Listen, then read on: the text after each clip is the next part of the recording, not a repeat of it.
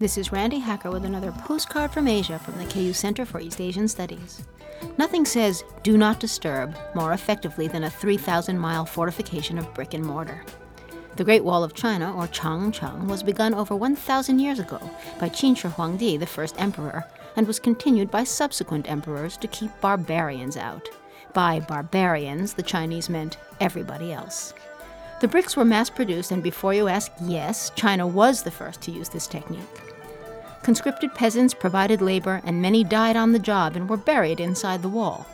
The story goes that Meng Jiang Nu cried so bitterly when her husband died during his conscription that she brought part of the wall down with her tears.